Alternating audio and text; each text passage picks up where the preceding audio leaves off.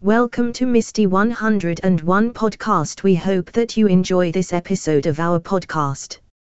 Ukraine prepares for battle for Donbas, where Russian forces could triple in number. Russia is concentrating its firepower on the southeast of Ukraine in a new phase of the war that could see up to 3 times as many Russian troops in the Donbas region. Ukraine's military, after defeating a Russian attempt to storm the capital Kyiv and forcing Russian soldiers to withdraw from across the north of the country, must now also shift their focus to reinforcing southern and eastern flanks. A number of units are already thought to be redeploying eastwards from around the Kyiv region and preparing for what is being called the Battle for Donbas. The precise timing of the new offensive is not clear. Some Western and Ukrainian sources expected it to begin imminently, as soon as the weekend just passed, but others said it could take longer for Russia to be ready. The Russians are going to have to re-equip and refurbish their units, incorporate fresh personnel and generally organize themselves to make their fresh attack, a Western official said on Monday. When they will do that, I don't know. It will presumably take a bit of time. Supply of weapons from Western allies all the more critical. When it comes, the next phase of the war looks set to be an even harder challenge for the Ukrainian armed forces than what they have so far endured over the past near 7 weeks of war. This will especially be the case if the Russian side is able to overcome logistical challenges and draw on its superior numbers of tanks and artillery. This makes the supply from Western allies of increasingly lethal weapons all the more critical if the Ukrainian armed forces are to defeat this second wave. It's true to say that Ukraine won the battle for Kyiv. Now, another battle is coming, the battle for Donbas. Ukraine's foreign minister, Dmytro Kuleba, told NBC's Meet the Press. And, of course, we are preparing to it, working with our partners to get all necessary weapons, and literally basically everything that one needs to win a battle. On the wish list are items such as warplanes, tanks, anti-ship missiles and suicide drones, single-use drones, armed with explosives that can be crashed into Russian tanks, air defense systems and other weapons. Russian President Vladimir Putin may be hoping to be able to present his people with some kind of win in Ukraine by the 9th of May, the most important military date in the Russian calendar known as Victory Day, marking the surrender of Nazi Germany at the end of the Second World War.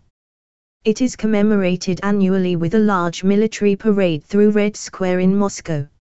However, Western officials are doubtful Russia's troops, suffering from major losses in numbers, equipment and morale, will be able to secure any meaningful gains in such a relatively short space of time given the difficulties they have already encountered. The execution of the Russian plan has been a failure at this point and they are having to readjust, a Western official said on Monday. The strategy is obviously being adjusted and diminished considerably from where they started off. Kremlin appoints new general to lead operation in Ukraine. It is likely though that Russian forces will have learned from their failures in the battle for Kyiv and will be readjusting. Moscow is said to have appointed a new general, with a reputation for brutality, to lead the operation in Ukraine, signaling a new attempt to coordinate Russia's attack plan better. General Alexander Dvornikov most recently led Russian forces in Syria, where they conducted a ruthless campaign against civilians in support of the Syrian troops of dictator Bashar al-Assad. Syrian forces during that time deployed chemical weapons. A second Western official said Russia will probably increase the number of soldiers it uses to target the Donbas region. It covers the regions of Luhansk and Donetsk, which Moscow declared to be independent just before launching its invasion on the 24th of February. The area has been a war zone for the past 8 years as Russia-backed separatists have fought Ukrainian government forces, but nothing like on the scale of what is anticipated. You're looking at a force which is probably the Russians looking to double or perhaps treble the amount of force that they bring into that Donbas area, the Western official said. But I would note that that is going to take some considerable time to bring themselves up to that sort of number, and even when they bring themselves to that number, there is a question as to how effectively they can bring those forces into the battle. It's around how you can bring the force to bear at the point of decision, which is really important. The tougher the battle, though, the greater the chance that Russian forces resort to unconventional methods, such as the deployment of chemical weapons. It perhaps underlines why the UK was so quick to say on Monday night that it was urgently working with partners to try to verify details following unconfirmed reports that a chemical agent may have been used on Monday in the southern port city of Mariupol. The UK and NATO allies have said that any use by Russia of outlawed chemical weapons would change the nature of the conflict and demand a new response from the alliance and its individual member states. Hunt for gunman in gas mask who shot 10 people on New York subway. Authorities have said at least 16 people were injured during the attack at the 36th Street station in Brooklyn's Sunset Park area. 5 people are in a critical but stable condition, according to the New York Fire Department Commissioner. New York Police Commissioner Keechant Sewell confirmed 10 people were shot but did not say how the other 6 people were injured. She added that none of the 16 victims suffered life-threatening injuries. The police commissioner said the attack is not being investigated as terrorism, but she is not ruling out anything as the motive remains unclear. This morning, as a Manhattan-bound N train waited to enter the 36th station, an individual on that train donned what appeared to be a gas mask. He then took a canister out of his bag and opened it, Ms. Sewell told a press conference. The train at that time began to fill with smoke.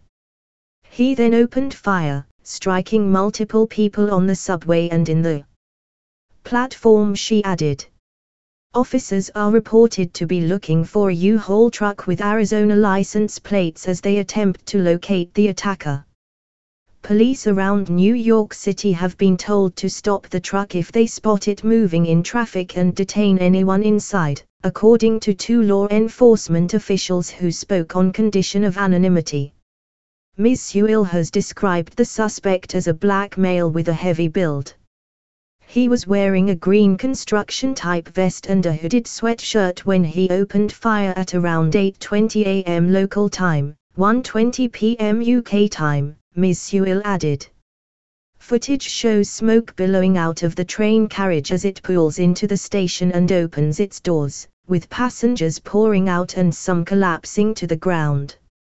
Photos shared on social media show people tending to bloodied passengers lying on the floor. U.S. President Joe Biden has been briefed on the developments and senior staff are in contact with the city's Mayor Eric Adams, White House Press Secretary Jen Psaki said. Sam Carcamo, a witness, told radio station 1010 when he saw a gigantic billow of smoke pouring out of the train once the door opened. My subway door opened into calamity. It was smoke and blood and people screaming, he said.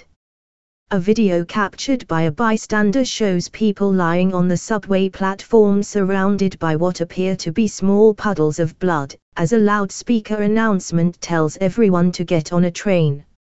Outside the station, a police officer is heard yelling, "Let's go! Get out of the way!" The attack took place on a subway line that runs through South Brooklyn in a neighborhood about a 15-minute train ride to Manhattan. Local schools, including Sunset Park High School across the street, were locked down. Outside the 36th Street station, in an area known for its thriving Chinatown and views of the Statue of Liberty, authorities shut down a dozen or so blocks and closed off the immediate area with yellow crime scene tape. Erdogan humiliates EU as Turkey eyes up plot / Putin's gas Turkey's Deputy Energy Minister Alparslan Bayraktar has stressed that Turkey can scupper ties with Putin by getting energy from local sources and securing stable supplies. The country saw its reliance on Russia soar last year, despite the share of Russian gas imports to Turkey plummeting to 33% in 2019 and 2020 from more than 60% in 2005. Turkey had managed to cut Putin's gas because of a new natural gas pipeline from Azerbaijan. It also imported liquefied natural gas from other suppliers, and invested into gas storage and renewable technologies. But in 2021, the country rebounded and got around 40% of Ankara's natural gas came from Russia. Now, Turkey has pledged to slash this dependence once again. Mr. Bayraktar said that a 20% to 25% share of imports from one single country is more reasonable. The country is keen to start developing its own natural gas following discoveries in the Black Sea. Turkey's Deputy Energy Minister Alparslan Bayraktar has stressed that Turkey can scupper ties with Putin by getting energy from local sources and securing stable supplies. The country saw its reliance on Russia soar last year, despite the share of Russian gas imports to Turkey plummeting to 33% in 2019 and 2020 from more than 60% in 2005. Turkey had managed to cut Putin's gas because of a new natural gas pipeline from Azerbaijan. These supplies are due to enter use in 2023 and reach a plateau in the 2025-26 period. And instead of importing gas from Russia, Turkey might be able to exploit its geographic position as an energy transit country.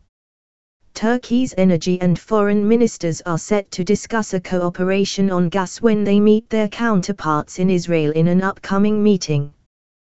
This may even help the EU, as Turkey could bring the gas from energy-rich nations like Azerbaijan, Turkmenistan, Israel, Iran and Iraq into Europe. But he warned the EU might not be out of the mud for a while yet, stressing that the issue will remain, with Europe, until 2025-30 as there is no immediate solution to substituting Russia's energy. The EU, while considering slapping a ban on oil and gas, is yet to embargo the expensive fuel imports amid Putin's Ukraine invasion. This has sparked fury from the European Parliament, which voted overwhelmingly in favor of an immediate ban on Putin's fossil fuels. But countries like Germany, which gets 55% of its gas from Russia, and Hungary, which had stressed that oil and gas embargoes are a red line, are holding the Commission back from cutting off Russia. This is despite the bloc pledging to go tougher on Putin after allegations of war crimes in the town of Bucha surfaced. Even after coming under more intense pressure to sanction Russia's gas. Germany's finance minister Christian Lindner refused to cut energy ties with Russia, warning that it is not possible to do so yet. I tried 4 different ways to cook a jacket potato and cheapest one wasn't the worst.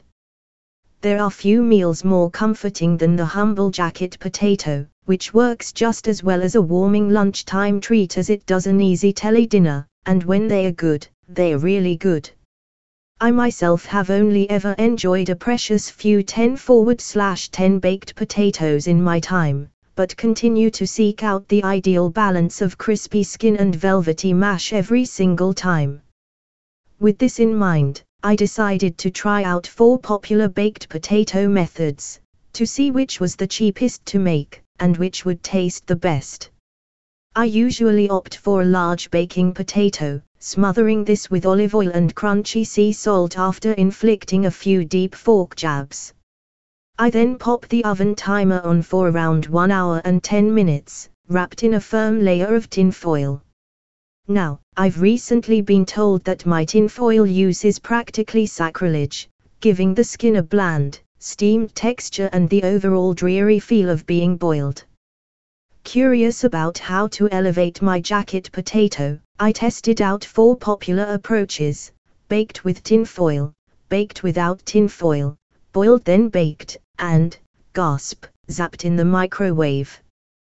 The potatoes came from the exact same 39p packet from Morrison's, with each one filled with an identical, and unbeatable, filling of butter, cheddar, sour cream, and a splash of Tabasco. The differences at the end were pretty remarkable. Zapped in the microwave.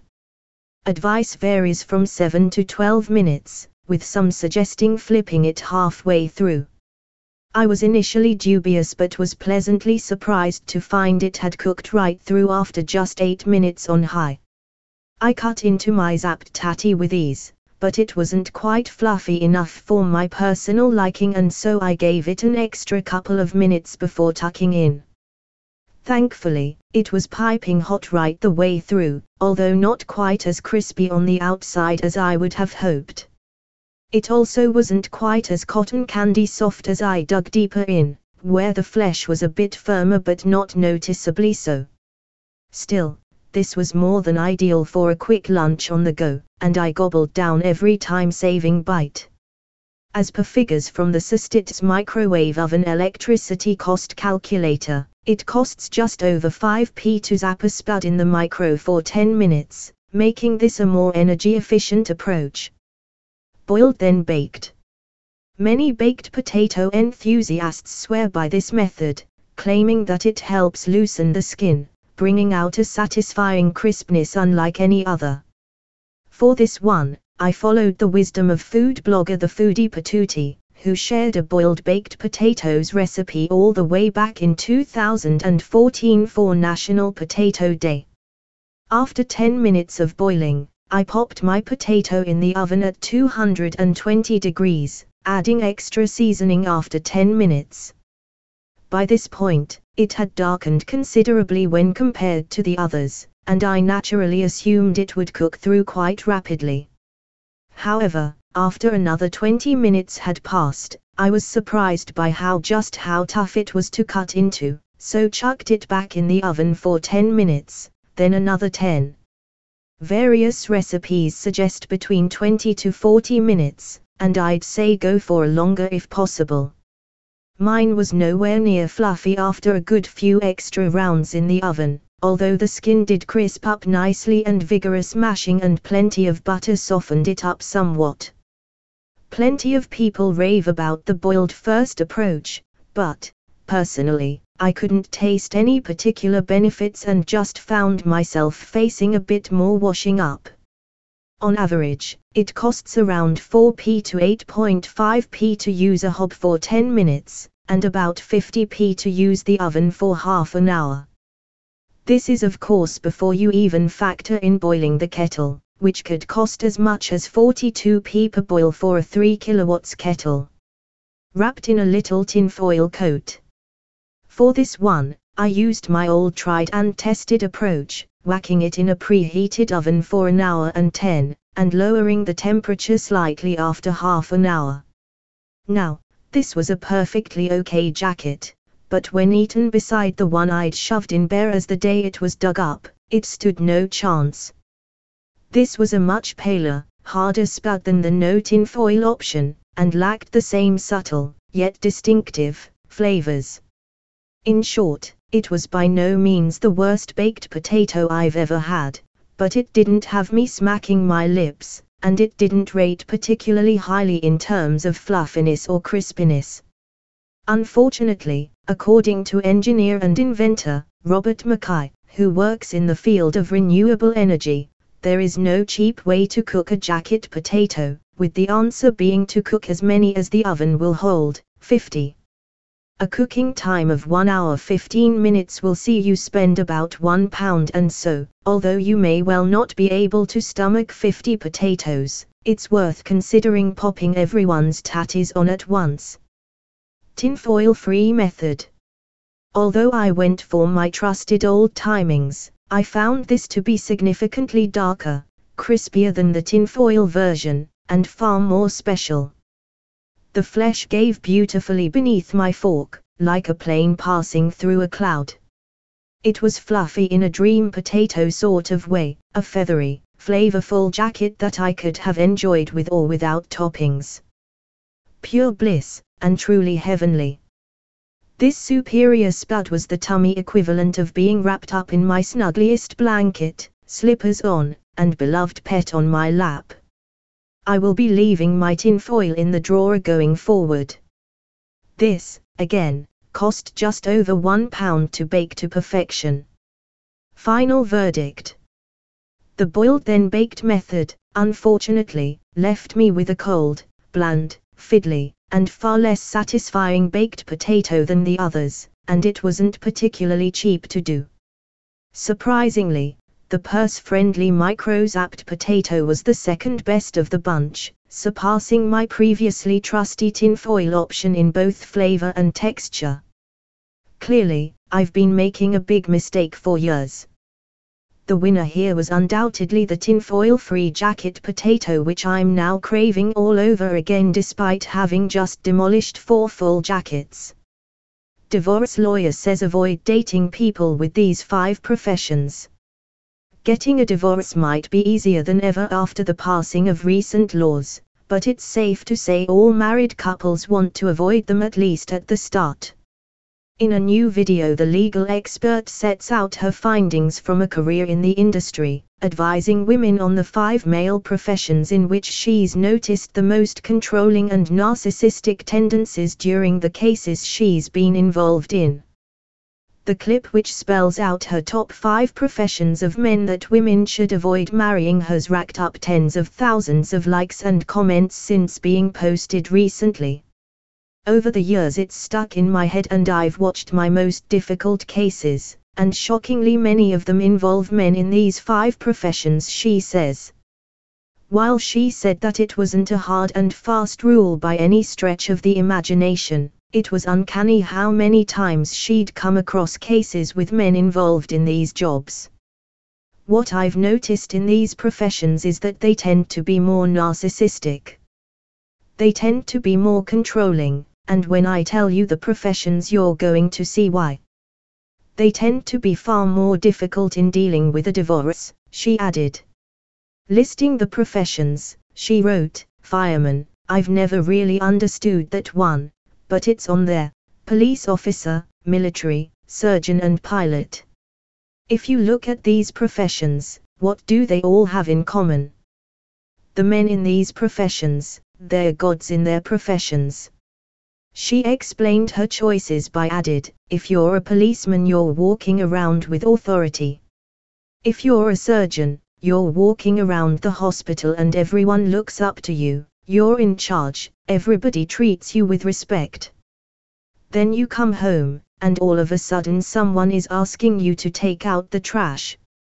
I think that's a difficult transition to make. Pilots especially. If you look at pilots and you cross over to the Air Force, military, they are in control of 150 to 200 people's lives at a time. They are treated with a tremendous amount of respect and they have a lot of responsibility, and they tend to be very narcissistic and very controlling. She did, however, stress that there are many exceptions to the rule, and that her experiences don't influence the future of any existing happy relationships. Although, if you're dating a pilot who dabbles in firefighting and is thinking about becoming a military surgeon or joining the police, you might want to consider this a red flag. We hope that you have enjoyed our podcast. We thank you for your support. We hope to see you again next time.